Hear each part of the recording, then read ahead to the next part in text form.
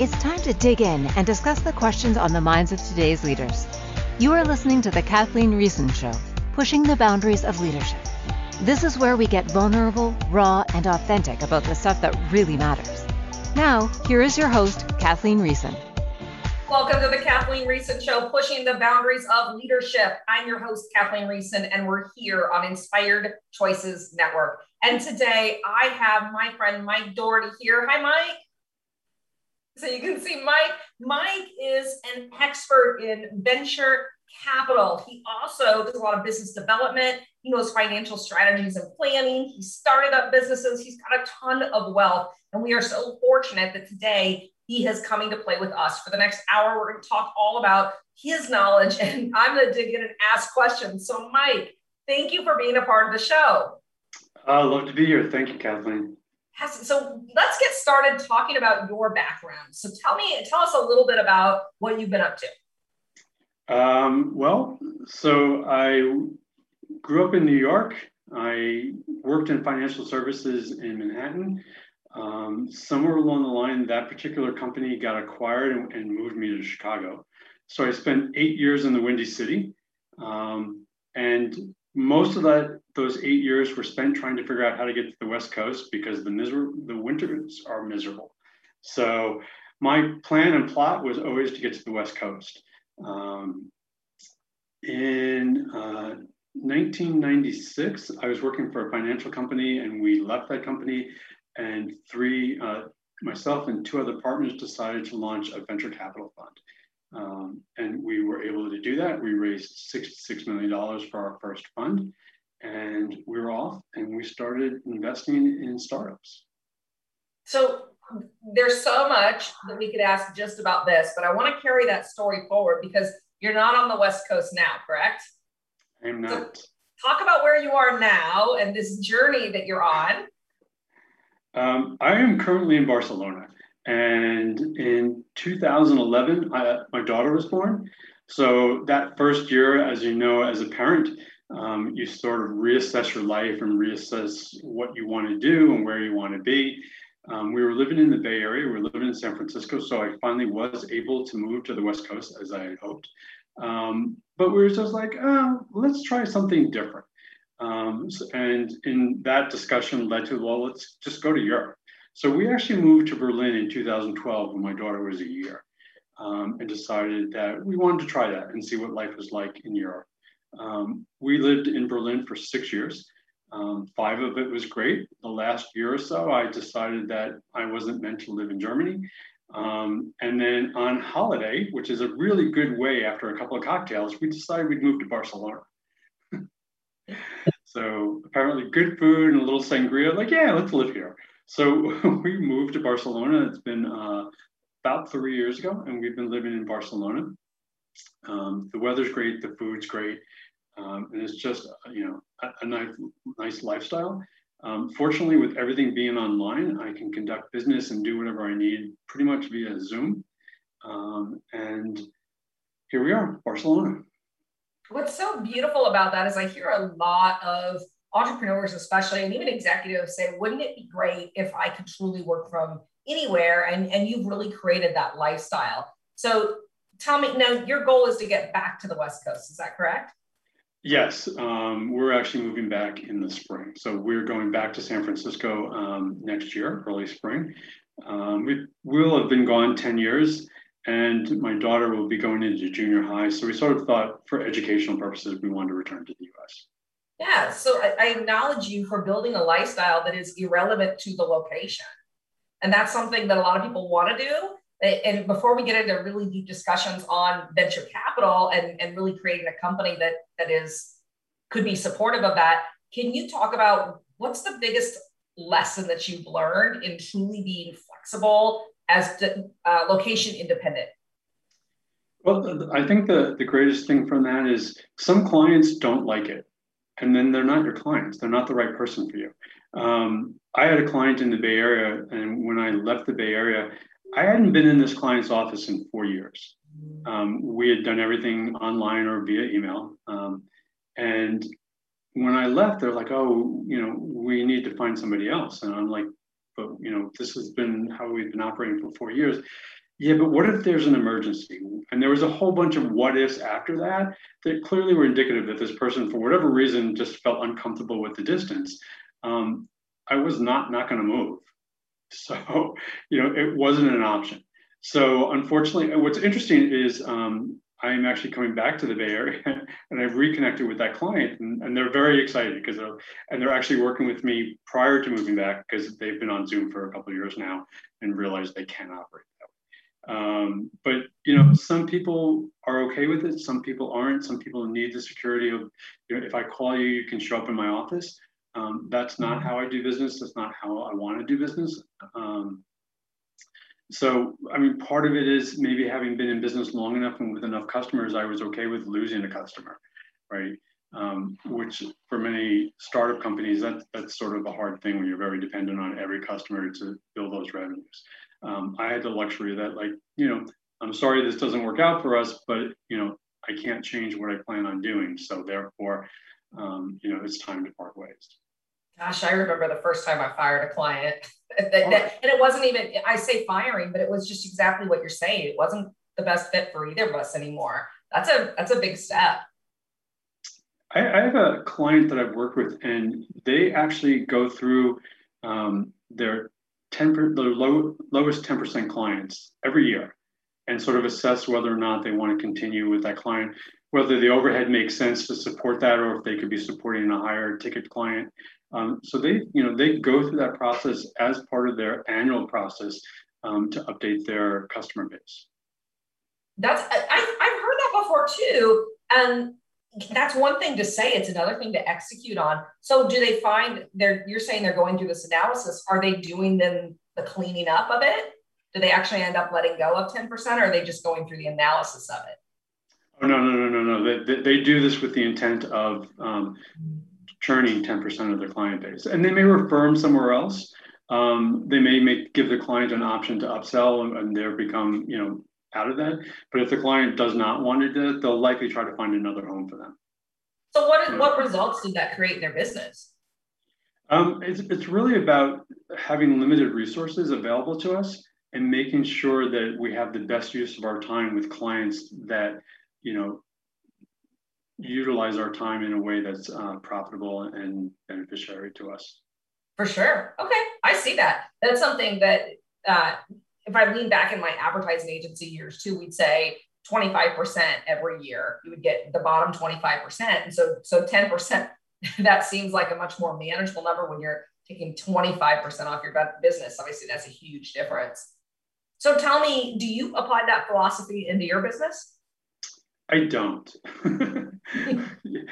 It's an interesting process. I probably wish I should, or I should more often. No, I mean, the challenge is, it's really interesting. I've been doing business a long time, and I'm sure you have this as well. I have clients that, I've known them for 30 years. The client relationship is blurred, so they're sort of friends as well. So it would be kind of hard to kick sort of this friend client to the curb just because they're not doing business.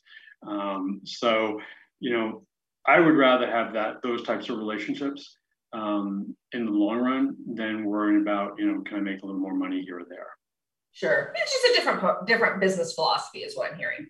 And I'm in a different position, we've been in business long enough that we're not, constantly trying to generate new business. We take on new business, but we can be selective, and that's obviously a very nice place to be. Sure. Well, let's talk about your venture capital background. And I'll give you my understanding of it up front, where I know that venture capital exists. I've never utilized it in any of my businesses. And yet I have friends that have really said this is the difference between me having an idea and me growing a business. That's them saying that's the difference for them of how they launch their businesses. So can you give a background for everybody on what venture capital is? Let's start there. Yeah, so venture capital is an investor buying a part of your business, right? So they become a co-owner in your business, and you can negotiate how much what their percentage of that is. But typically when we look at venture capital, what we're looking at is a company that's established itself. We say the dog's reading the dog food. They're selling to clients. They may be selling locally or they may be selling regionally, and they have expansion dreams. right? So you may be doing very well in Illinois, and that may be a very reasonable, sizable market. But in order to change your business from, focusing on Illinois to focusing on the United States or going global, right? That's going to require a considerable amount of capital and effort. Right? It's a different marketing agenda. You need to hire salespeople. So typically what we look at is venture capital is a tool to allow you to expand your business rapidly. You won't be growing it organically. You'll be intentionally marketing and selling with those dollars that you've raised so that you can expand fast. So when you say, did you say $66 million was the original fund that you created? It was. Okay, so as somebody who created a fund, how do you even create a fund? Well, we were working for a company, we were working for a public company that did what we did. So we had the industry knowledge and the industry background. We chose to go out on our own. It's not like being any other startup. We had to go raise more money. So we raised $66 million from investors who knew us, knew of our track record, and had the confidence that we would be able to be successful.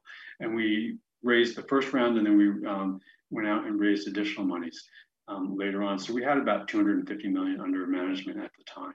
So, it's about meeting investors, having them, have confidence they'll do the due diligence that we would do, like any other investment. And then ultimately they become your business partners. Okay, so you've got a fund now, and then what? How do you connect with the companies that you want to invest in? Yeah, so we connected. First of all, we looked at certain industries that we were interested in and that we wanted to follow. And then we also aligned ourselves with more seasoned venture capitalists. So it's very common for a larger transaction or a larger investment to be part of a syndication, right? If somebody's raising $25 million, not everybody wants to write that size of a check. So what they'll do is they may write the check for $5 million, set the terms and set the pricing, and then invite other investors in. And in the beginning, that's what we did. We participated as that other investor, as we weren't the lead, we were the second or the third investor, where there was a known lead that we were comfortable with and that we had confidence in. So you have the funds, you look for these companies. When you say you identified segments that you want to be in, what were the industries that were particularly interesting to you? Well, this was back in 1996. So we were heavily invested in telecom. So it was optical switches and dark cable and fiber. So the internet was expanding and there was a huge demand for infrastructure. So we were focused on that infrastructure and telecom. So what industries are on your radar now? Well, it's shifted because first of all, I don't do venture capital investing, and the projects that I do now, there needs to be more to it than that. One of the things that I did when I moved to Berlin is I got involved with an accelerator, and the first accelerator program that I worked with this company was transportation and smart energy, and it was interesting. And then they asked me to come back and work on a second vertical with them, and I worked in digital health, and all of a sudden a light went off. It was like, wow, these people are actually doing something that's going to make a difference to people. Smart transportation is interesting, and it's going to change cities. But these digital health folks were, changing the life of somebody with diabetes, or changing the life through, an artificial device that would allow people to have greater mobility or usability than they presently have. So we currently work in digital health. We also work in the cannabis industry, and then we still support startups in general. Okay, so you still got industries that are near and dear to your heart. And do you find that a lot, that venture capital, we focus on specific industries? It's not like it's a wide range. It's this VC is in these industries and this VC fund is in this industry. Is that how it works? Absolutely, because one of the things that someone will tell you about VCs is, it's not just their money, it's their expertise, right? Who do they introduce you to? Can they get you your first customer? Can they get you your first distribution? So they're going to need to be industry focused in order to make those introductions. If it were just about the money, anyone could do that. But if Kleiner can open a door for you that no one else can open a door, then you want Kleiner on as a VC.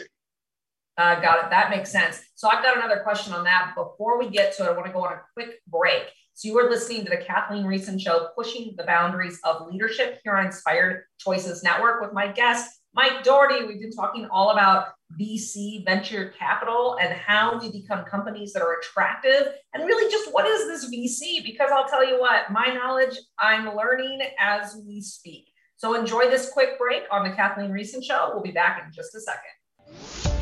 Are you enjoying the conversations on the Kathleen Reason Show?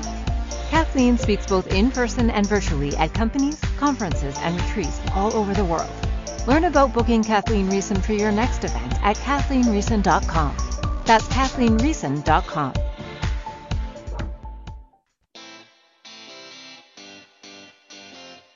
Are you a subject matter expert? Are you here to share your expertise with an audience waiting to hear from you in only the way you can deliver? Are you ready to have your voice amplified across the airwaves? Inspired Choices Network has a global radio platform streaming to millions of people across the world. Professionally produced and supported by an accomplished team every step of the way, you can broadcast from anywhere in the world, knowing your voice matters, and we ensure it is delivered with ease and efficiency. Eager to hear your message, the world awaits. Contact us today to become an Inspired Choices Network radio host. Email become a host at inspiredchoicesnetwork.com.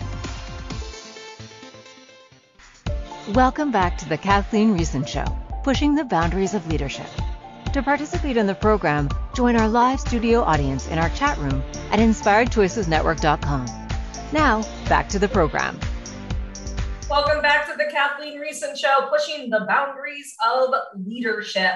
Today, we've been talking all about venture capital with my guest, Mike Doherty, and we are learning about how we become a company that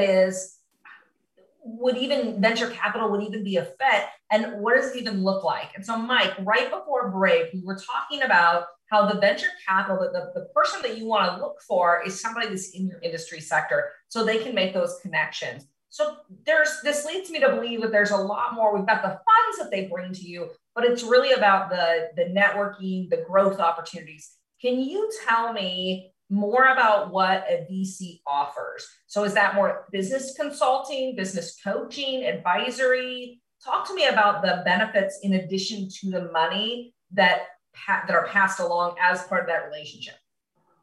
So it's not coaching, it's not consulting. They expect you to know your business and they expect you to have the expertise. So they will likely take a board position, so they will be an advisor. But the typical things that a venture capitalist will do for you, if they're a good venture capitalist, is it's the introductions, right?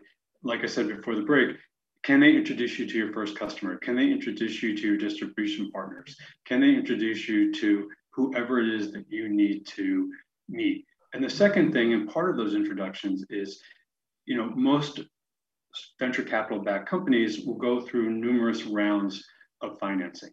Right? Because if they're successful, they will want to expand even bigger and bigger. So the key role for the venture capitalist is to help you raise the next round of equity.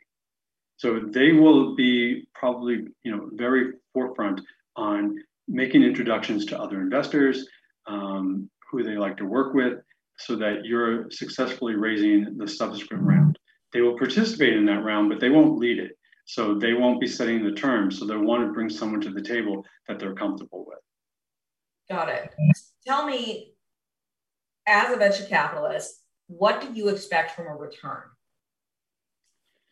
So the industry expectation is going to be a 10x return on your investment. And anywhere from 5 to 10 years, sort of it varies, but it's a 10x. And one of the other things that the industry expects is that you have the potential to be a unicorn, meaning that you have the potential to have $1 billion valuation. And the reason why this is necessary is that, the way that the VC model works is, if you have 10 investments, 3 or 4 probably aren't going to work out, right? 1 or 2 might break even, 1 or 2 might make a modest return, and then the on my math. Apparently that's 2 or 1 left over. That's sort of the big, 10x return or more. And that will cover some of the, deals that either didn't generate a return or lost all the money. So, the potential has to be there. Not every company is going to be a home run, and we're well aware of that. But what we have to do is when they are a home run, they need to cover some of the other investments. Sure. So you're looking for companies. When you say that they want you to be the unicorn, what are some of the indicators that this might be the unicorn? The indicators are, how is your growth, right? How are you currently achieving growth? What does the market look like? Is the industry in which you are building this company, is that industry growing, or is that a dying industry, right? So we're going to look for, a growth of 30% within the industry.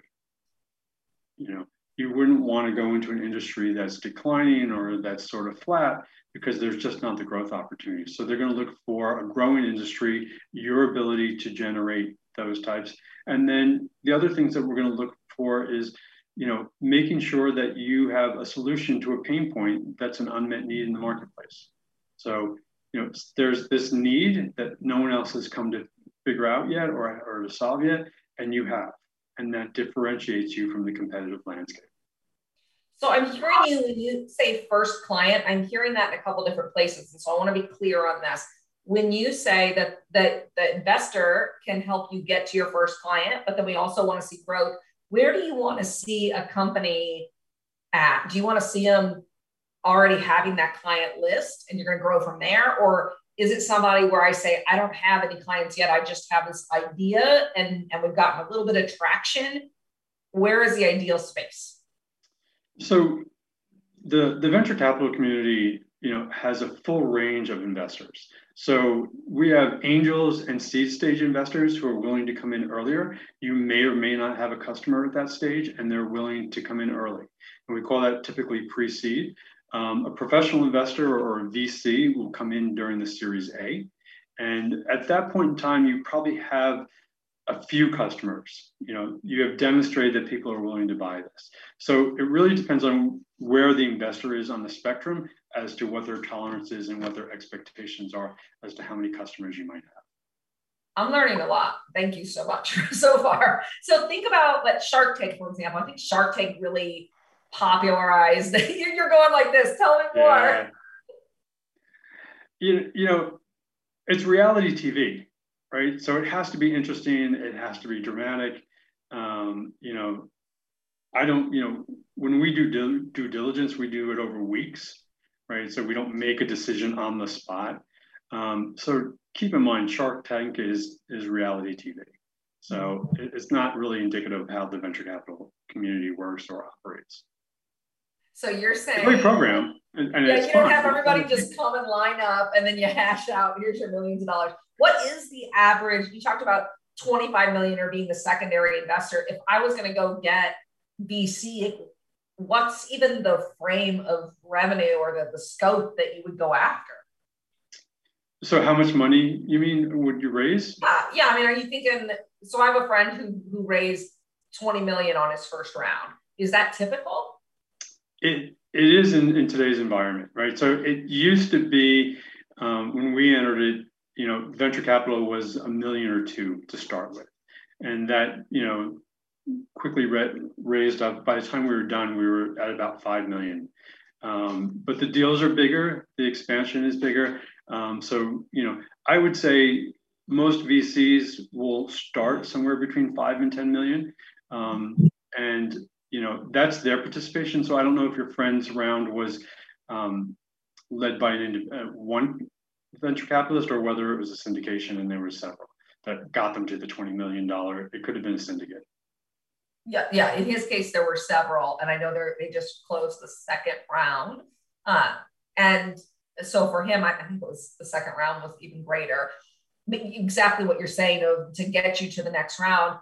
What I found so interesting is I was learning about his company the other day, or hearing more about it.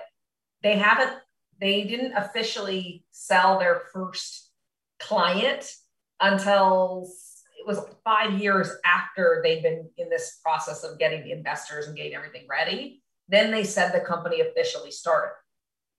So where in my traditional process of starting companies, I would have said from day one, the first day we start working on it, that's the day the company launches.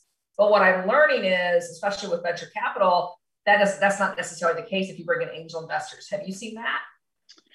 Well, the company launches because in order for an investor to come in, they have to be able to buy shares. So there has to be a company. That's different than opening the doors and selling to customers. But the entity has to be formed at or about the time that they raise money, because there has to be a distribution of shares or stock. Sure. So LLC, whatever we're going to classify the company as legally, right. We have to be probably a C corp, but yeah. Yeah, whatever that looks like. So is that common though? Let's talk about that. Are you looking for C corps? No, I mean, so I would say that most investors will tell you what they're looking for is they're looking for a team that can execute. Mm-hmm. Right? And it's really about the individuals that are on the team and what they bring to the table. One of the things that's very common in venture capital is to invest in a serial entrepreneur, somebody who's already done this before and is doing it again, because that has mitigated some of the risk. They've demonstrated they have this ability. If they're not a serial entrepreneur, then we're looking at the team very closely and trying to get comfortable with the fact that we believe that these are the folks that can execute. We see really interesting ideas all the time. But when we look at the team, we're like, we're going to pass. So, and then we've seen okay ideas, but a killer team. And we're like, you know what? This guy's done it before. I'm not sure what he's thinking, but I have the absolute confidence he's going to do it again. And we invest. So I would say that, most venture capitalists, especially in the early stages, what they're looking at is the individual running the company, whether or not she or he have the ability to execute. And that's what we really care about. So that piece, when you say they've done it before, they have the ability to execute, what are some of the metrics you're looking at to prove that that's the case? That they've had an exit. So they've built a company and they've sold it. And selling it means either it was acquired by a bigger company or an M&A, or they took the company public, because then they sell the company to the public. So what we're looking for is whether or not they have exits in their track record for the companies that they've built. Got it. And do you care what the value is on that company at the end of it? Is that relevant? Yeah, I mean, what we care about is what was the return to those investors, right? So, if they raised $10 million and then they sold the company for $5 million, that's not impressive. Right? Sure. The investors lost money, but if they raised 20 million and this company sold at a 500 million valuation, we're pretty impressed. So what we're going to look for is what was the multiple on the investors that supported this entrepreneur. Sure, awesome. Well, we're going to go on a quick break here, and when we get back, I've got more questions for you. We are talking all about venture capital today on the Kathleen Reason Show, pushing the boundaries of leadership. We're going to go on this quick break, and when we get back, there'll be more. I promise you that. So enjoy this quick break. Are you enjoying the conversations on the Kathleen Reason Show? Kathleen speaks both in person and virtually at companies, conferences, and retreats all over the world. Learn about booking Kathleen Reason for your next event at KathleenReason.com. That's KathleenReason.com.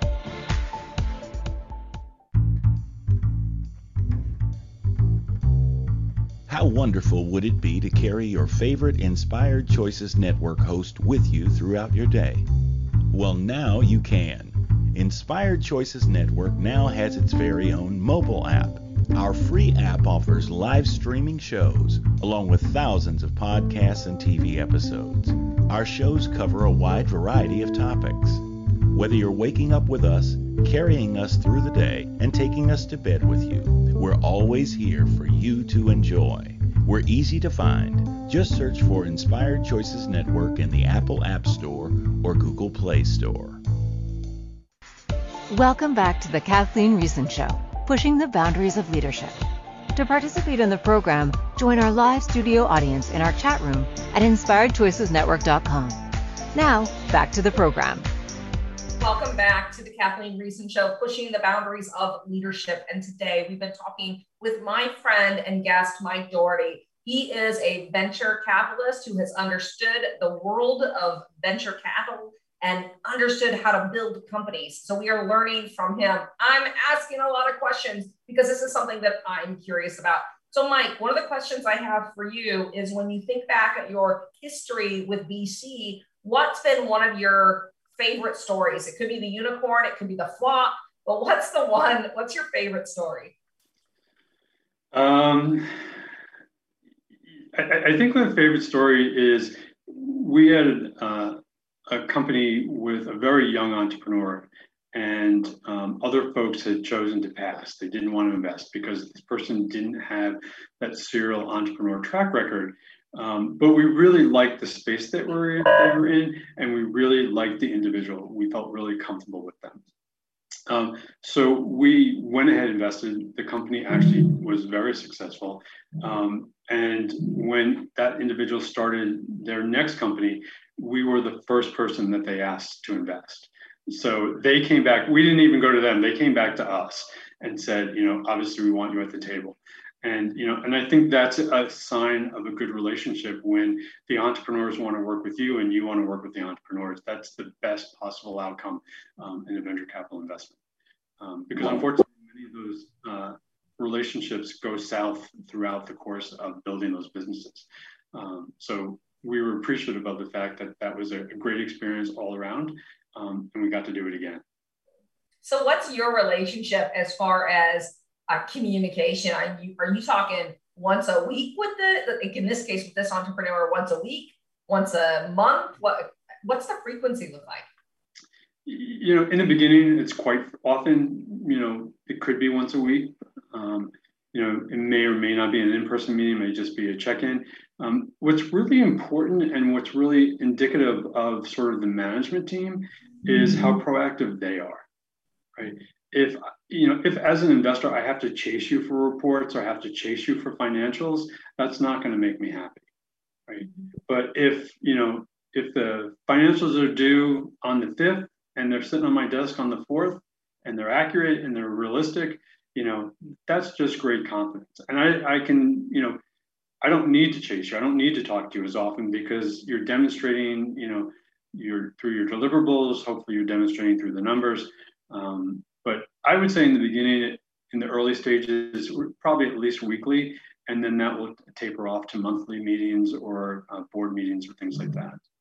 Okay, got it. And so we've been talking for most of this show about if I were the company that was considering using VC, but I want to shift the conversation and say, if I'm somebody who wants to consider either starting a fund or joining a fund, so I want to be the investor. So we talked a little bit about that, your role in that. How would a person get started in this? That's a tough one. The way into venture capital is there are two avenues.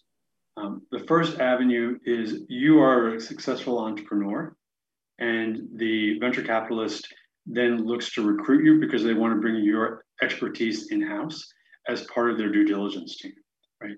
You have demonstrated that you are an industry leader in your industry, and the VC will go out and recruit you. So typically what we'll see is entrepreneurs that have had successful companies then may move into the venture capital space and become partners at venture capitalists because they have the track record and they typically have some notability. If you take a company public, people know you, right? So we know the CEOs of most of the big tech companies. So that's one avenue. The other avenue is, if you're working your way up from the bottom, I would say that typically what we see is it's an MBA at least to get in the door. And, you need to have some sort of track record, either an industry sector or some sort of, track record of building a company or being in that environment and understanding that environment. It's very rare. They're not going to take, an applicant out, from, a resume that's maybe been in banking or something like that. There's going to need something that sort of stands out. That warrants joining a venture capital firm. There just aren't that many, so those slots are pretty exclusive. Yeah, let's talk about that. When you say there just aren't that many, what's the field look like? Well, I mean, there's, it's funny because I just said there weren't many, and then I just popped in my head that I think there's like 9,000 venture capital firms in California alone. So, there is and there isn't. But there's also a difference between, um, a venture capital firm and a top tier firm.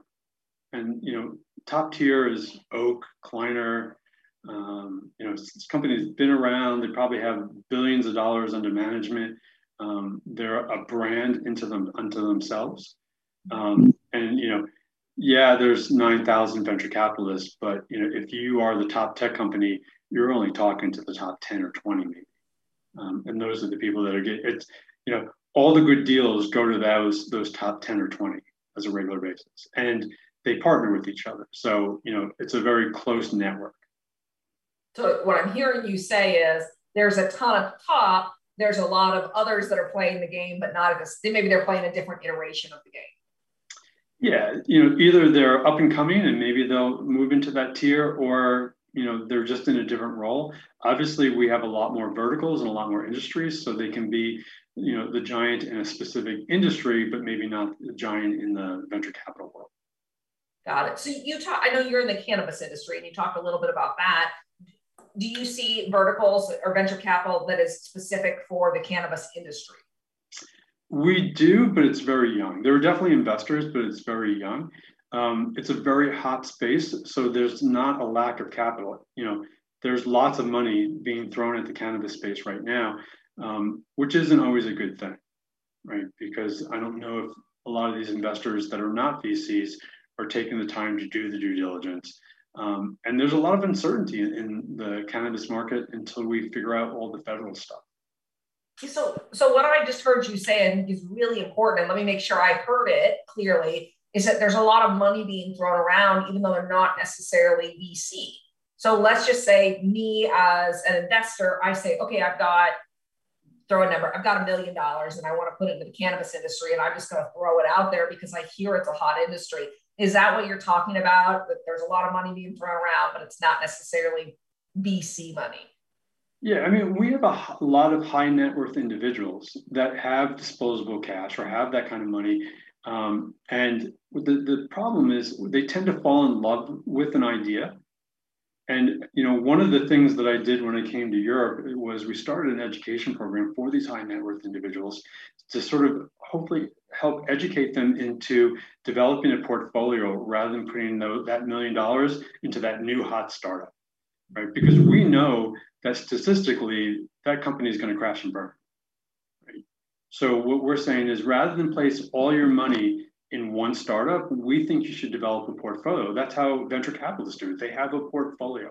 The expectation when we raise a fund is that we're going to invest in 20 or 30 companies because we realize some of them won't be successful. And what we see with the individuals who don't have this sort of expertise is they try to, they put all the money on one bet. And then surprisingly, most of them lose. So what we would say is, join a syndication, but if you're going to take that $1 million, I'd say put it in 4 or 5 companies, not one company. So you talked about your education space when you got to Europe and you created this. How does one get into that? Is that something that you're still doing? It's not. Actually, I was working with an accelerator and Startup Bootcamp, which is a pretty largely renowned European accelerator. And they had, as an accelerator, they were producing these startups and they were having demo days and they needed people to come and see these startups. And one way to fill the audience is to create the audience. So they were hoping to turn high net worth individuals and to turn a certain asset class into this high risk investment, because startups are a high risk investment. And we're saying part of your portfolio should be high risk, but you need to figure out what your comfort level is and what your risk tolerance is. And then, on top of that, we want to help reduce some of that risk by taking a portfolio approach, understanding what to look for in due diligence, understanding what to look for in an individual when you are, vetting a founder. So, we were doing programs and educational programs with Startup Bootcamp called Angels Bootcamp at the time. And we ran that for about 3 years. And then what happened was right around the same time that we were doing this, Techstars and a couple others, sort of the big accelerators, started to just give this information away for free because they were looking for the same thing that we were, in that they wanted to educate high net worth individuals so that there was more angels to be at the table when these companies were at demo day. So it sounds like there are these programs that are available out there if somebody's interested. Yeah, I think that I think Techstars, 500 startups, those types of companies, I'm pretty sure they all have programs like that. Awesome. So tell me, from a portfolio balance mix, obviously, as you mentioned, startups are high risk. I have started up 7 businesses. I get that. And there's a lot of high risk there. But when you look at portfolio balance, and you said have some of your funds in startup, where else, what percentage would you put across the board so that you had a healthy balance? Yeah. So, that's financial planning. Okay. Yeah. I mean, you don't have to go too deep on that. You need to be a certified planner to make that, but I mean, it's going to vary because, when you're older, you're going to be less risk averse, and you're more about conserving your assets than growing them. When you're younger, you're going to be more aggressive, obviously, and you're going to want to be growing your assets, so you should take a higher percentage. But the proper mix, I'm going to leave those to the financial planners and not get myself in trouble. I hear you. Thank you for being that and staying in your lane. So one of the questions that I have for you, kind of on that note, though, is when I think about myself and as somebody who started up 7 businesses, and when I think, one of them right now, well, 2 of them have gone really, really well. 3 of them, not so much. We pulled out of them, sold them or pulled out. And then the other 2 are still in that startup phase. And when I look at that, it's the exact same formula there. So how do you structure how you run your businesses now, knowing what you know?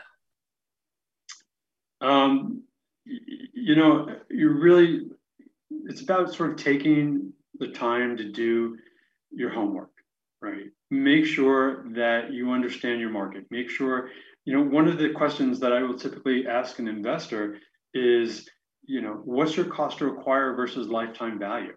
Do you understand your metrics? And then a lot of them don't. And first of all, for me, that means go away. We don't need to continue this conversation until you figure that out, because the numbers have to make sense, right? I will invest all day long where we spend $1 and we make 4. But if you're spending 95 cents to make $1, that doesn't make any sense. So it's really about understanding the metrics of the business, understanding, and then looking at the market itself, right? Is this a growing market? Is this industry growing? What are some of the expectations? Is this, product that you have developed, does it solve a real pain point and make a difference in their life? Or is it just another, we very often will say, this company is the Google of this, or the, where they're just sort of a Me Too company, and we're not terribly excited about that, because if you're competing on the same basis, the only thing left to compete on is price, which means your margins are being crunched, which means you're never going to do that well. Yeah, I hear so you. When someone tells me, "Oh, we are we're the Starbucks of cannabis," I'm like, "You're not the Starbucks of anything, because Starbucks is Starbucks. They have billions of dollars. They have a network, they have an infrastructure, they have all these types of things. You're not that." So, the worst thing you can tell an investor is you are the this of, the world, because we're going to compare you to the Google that you claim to be like, and I can find all the reasons why you're not Google. How long has Starbucks been in business now? I don't even know. I can't remember what their original story I want to say Starbucks started in the 70s. That's what I was totally thinking. off my head, so I could be completely wrong. Okay, well, we're both thinking that, so no verifiable fact, but let's just say the 70s. So they've been around for a long time. I think we compare ourselves to where Starbucks is now, not where Starbucks was when they really hit that. But didn't Starbucks almost go bankrupt?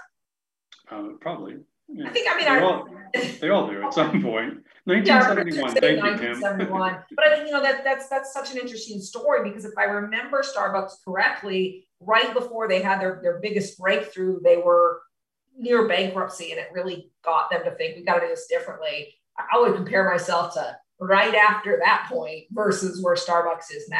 I want to be the Starbucks right after they realize we may have to go to bankruptcy, or we got to shift things. And then they shifted the things. That's the company I want to be. Yeah, I mean, and that speaks to it was Howard Schultz was the CEO and founder, but his expertise to guide through, that tumultuous period and come out the other side. Because a lot of people don't obviously come out the other side. He either had the confidence in investors that were able to continue to support him when things were looking bleak, or he had some magic, management skills. I don't quite know what resulted in the turnaround. But it clearly speaks volumes to the founder that they managed to navigate those troubled waters. Yeah, absolutely. Well, we have one more break that we're going to go on. And when we get back, I have one of my favorite questions to ask you. So Mike doesn't know what this is, which makes it even better. We're going to go on this quick break. You're listening to the Kathleen Reason Show, pushing the boundaries of leadership. I'm your host, Kathleen Reason, here on Inspired Choices Network. And we have been talking with my friend and guest, Mike Doherty. So enjoy this quick break. We'll be back in a second. Are you enjoying the conversations on the Kathleen Reason Show? Kathleen speaks both in person and virtually at companies, conferences, and retreats all over the world. Learn about booking Kathleen Reason for your next event at KathleenReason.com. That's KathleenReason.com. Welcome back to the Kathleen Reason Show, pushing the boundaries of leadership. To participate in the program, join our live studio audience in our chat room at InspiredChoicesNetwork.com. Now, back to the program. Welcome back to the Kathleen Reason Show, pushing the boundaries of leadership. And we've been talking for the last 45 minutes with my friend and guest, Mike Doherty, about venture capital. So Mike, after you've seen a lot of years of business, many different kinds of businesses, my question for you is, when do you hold them, meaning keep the businesses and keep growing them, and when do you fold them? So what have you learned over the years where when you're talking with somebody who's not sure, do I lean forward in this business and recreate, just like what we were just talking about, and navigate through change, or do I walk away? Do I sell? Do I close? What's that lesson when you're in that point that you could give to the world today? I can tell you from experience that every time I've had that thought and the conclusion that I've drawn, I was wrong. I've seen companies where in my head, there was no way that they were going to succeed. But there was a determined entrepreneur that was just going to get it done. And that sort of, I'm going to make it, I'm going to do it, carried them through. And then I've seen some really smart, great people launch companies that had, on paper, all of the expertise that they should have and failed miserably. So, it kind of comes back to that idea of it's the players at the table, it's the team. And it's just sort of, some folks will just get it done. And again, I've been wrong. I've, routinely thought like, oh, this person should just give up, and, we've seen a lot of people, who didn't do so well and we feel bad and we don't want them to keep moving forward. But how do you tell a person that, your dream is done? I'm not the one who's going to tell them that. I may not give you any more money, but I'm not going to tell you, to pull your plug. That's something that the entrepreneur has to figure out. Sure. So if you think about your career as a whole, what's the biggest lesson that you've learned? I mean, it's kind of the same thing is, you'd be surprised at, people's ability to get things done. It's the ones that you don't think are going to be able to do it that turn out to be the stars. And the ones that have everything going for them on paper, the MBA and all the expertise, they don't have the drive, they don't have the gumption, and they're not usually as successful. Yeah, it seems like there's that fire. You got to have it as an entrepreneur, an executive, no matter what. If you're in an upper management level rank, you got to have that fire in you. And I don't know about you, but when I see that fire go dim, it's like, that's the point. It doesn't matter what's going on in the business. It's that if I don't have that fire in me to continue forward anymore, then this is not the right fit. It's not aligned and I get to be out. But if I'm fired up and I still think there's potential, then no matter what it looks like, I can solve it. And that's the piece I've learned over the years. So I'm interested for you.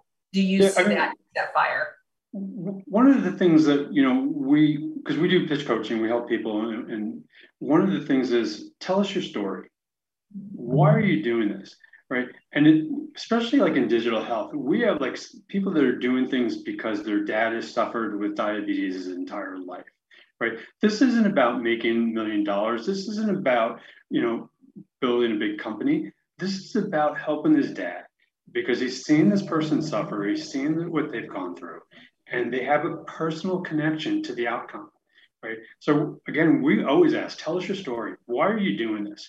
And if their story is kind of vague or it's just like, yeah, I want to build the next big company and do this and that, I'm kind of underimpressed. But when they tell me, when they have a direct connection to what they're doing and they have a vested interest in the outcome beyond financial, they will unturn whatever it takes and move mountains to get it done. Yeah, thank you for sharing that and really, really connecting with what is important to us. One of the things that I want to share with you all is how Mike and I met, because it is a little bit unique in today's environment. And I was on LinkedIn, and I don't know about you guys, but I get a lot of people on LinkedIn that aren't in it to connect. They're in it to sell. They're in it to be about them. And Mike came up on my people you should get to know on LinkedIn. And I looked at Mike's background and I thought, well, this is really cool. I want to get to know this guy. And I sent Mike a note to say, hey, you came up on my LinkedIn as somebody you should get to know. Would you be open to connecting? And Mike said yes. And so, Mike, can you share your experience? And do you have a similar experience to me on LinkedIn where it's kind of a sales wild, wild west?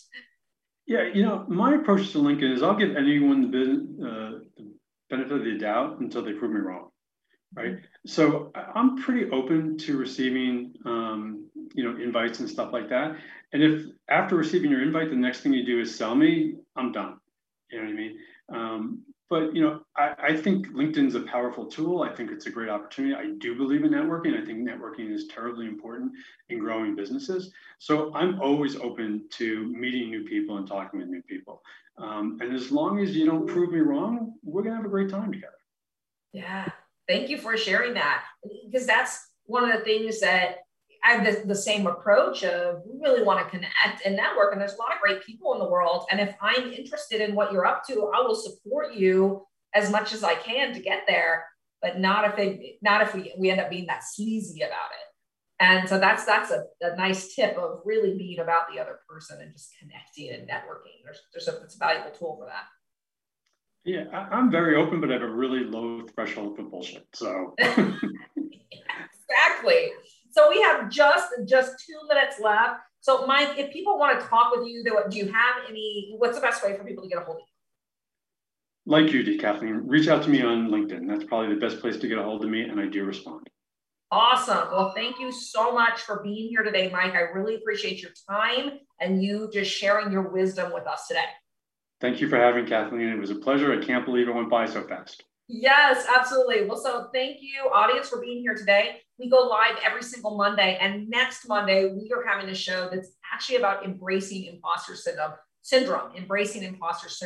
It's one of those things, if you've never heard of imposter syndrome, you've probably experienced it, because 70% of executives, entrepreneurs, it's even higher, we experience imposter syndrome, which means we're constantly applying for the job that we have. So even though we have this role, we wonder, are we enough for it? Can we move through this? So that's what we're going to talk about, what actually this is, how do we embrace it, and what are things that we can do that make this easier for us so that we do not let that hold us back. So next Monday, catch us live for Embracing Imposter Syndrome.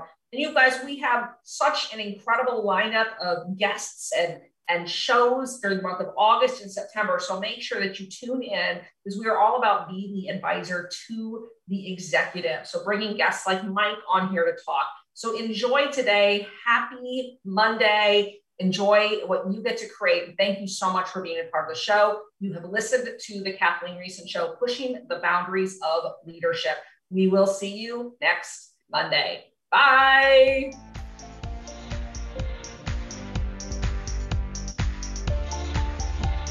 Thank you for listening to the Kathleen Reason Show, pushing the boundaries of leadership. Kathleen Reason will return next Monday at 11 a.m. Eastern Standard Time, 10 a.m. Central, 9 a.m. Mountain, and 8 a.m. Pacific on InspiredChoicesNetwork.com. Have a great week.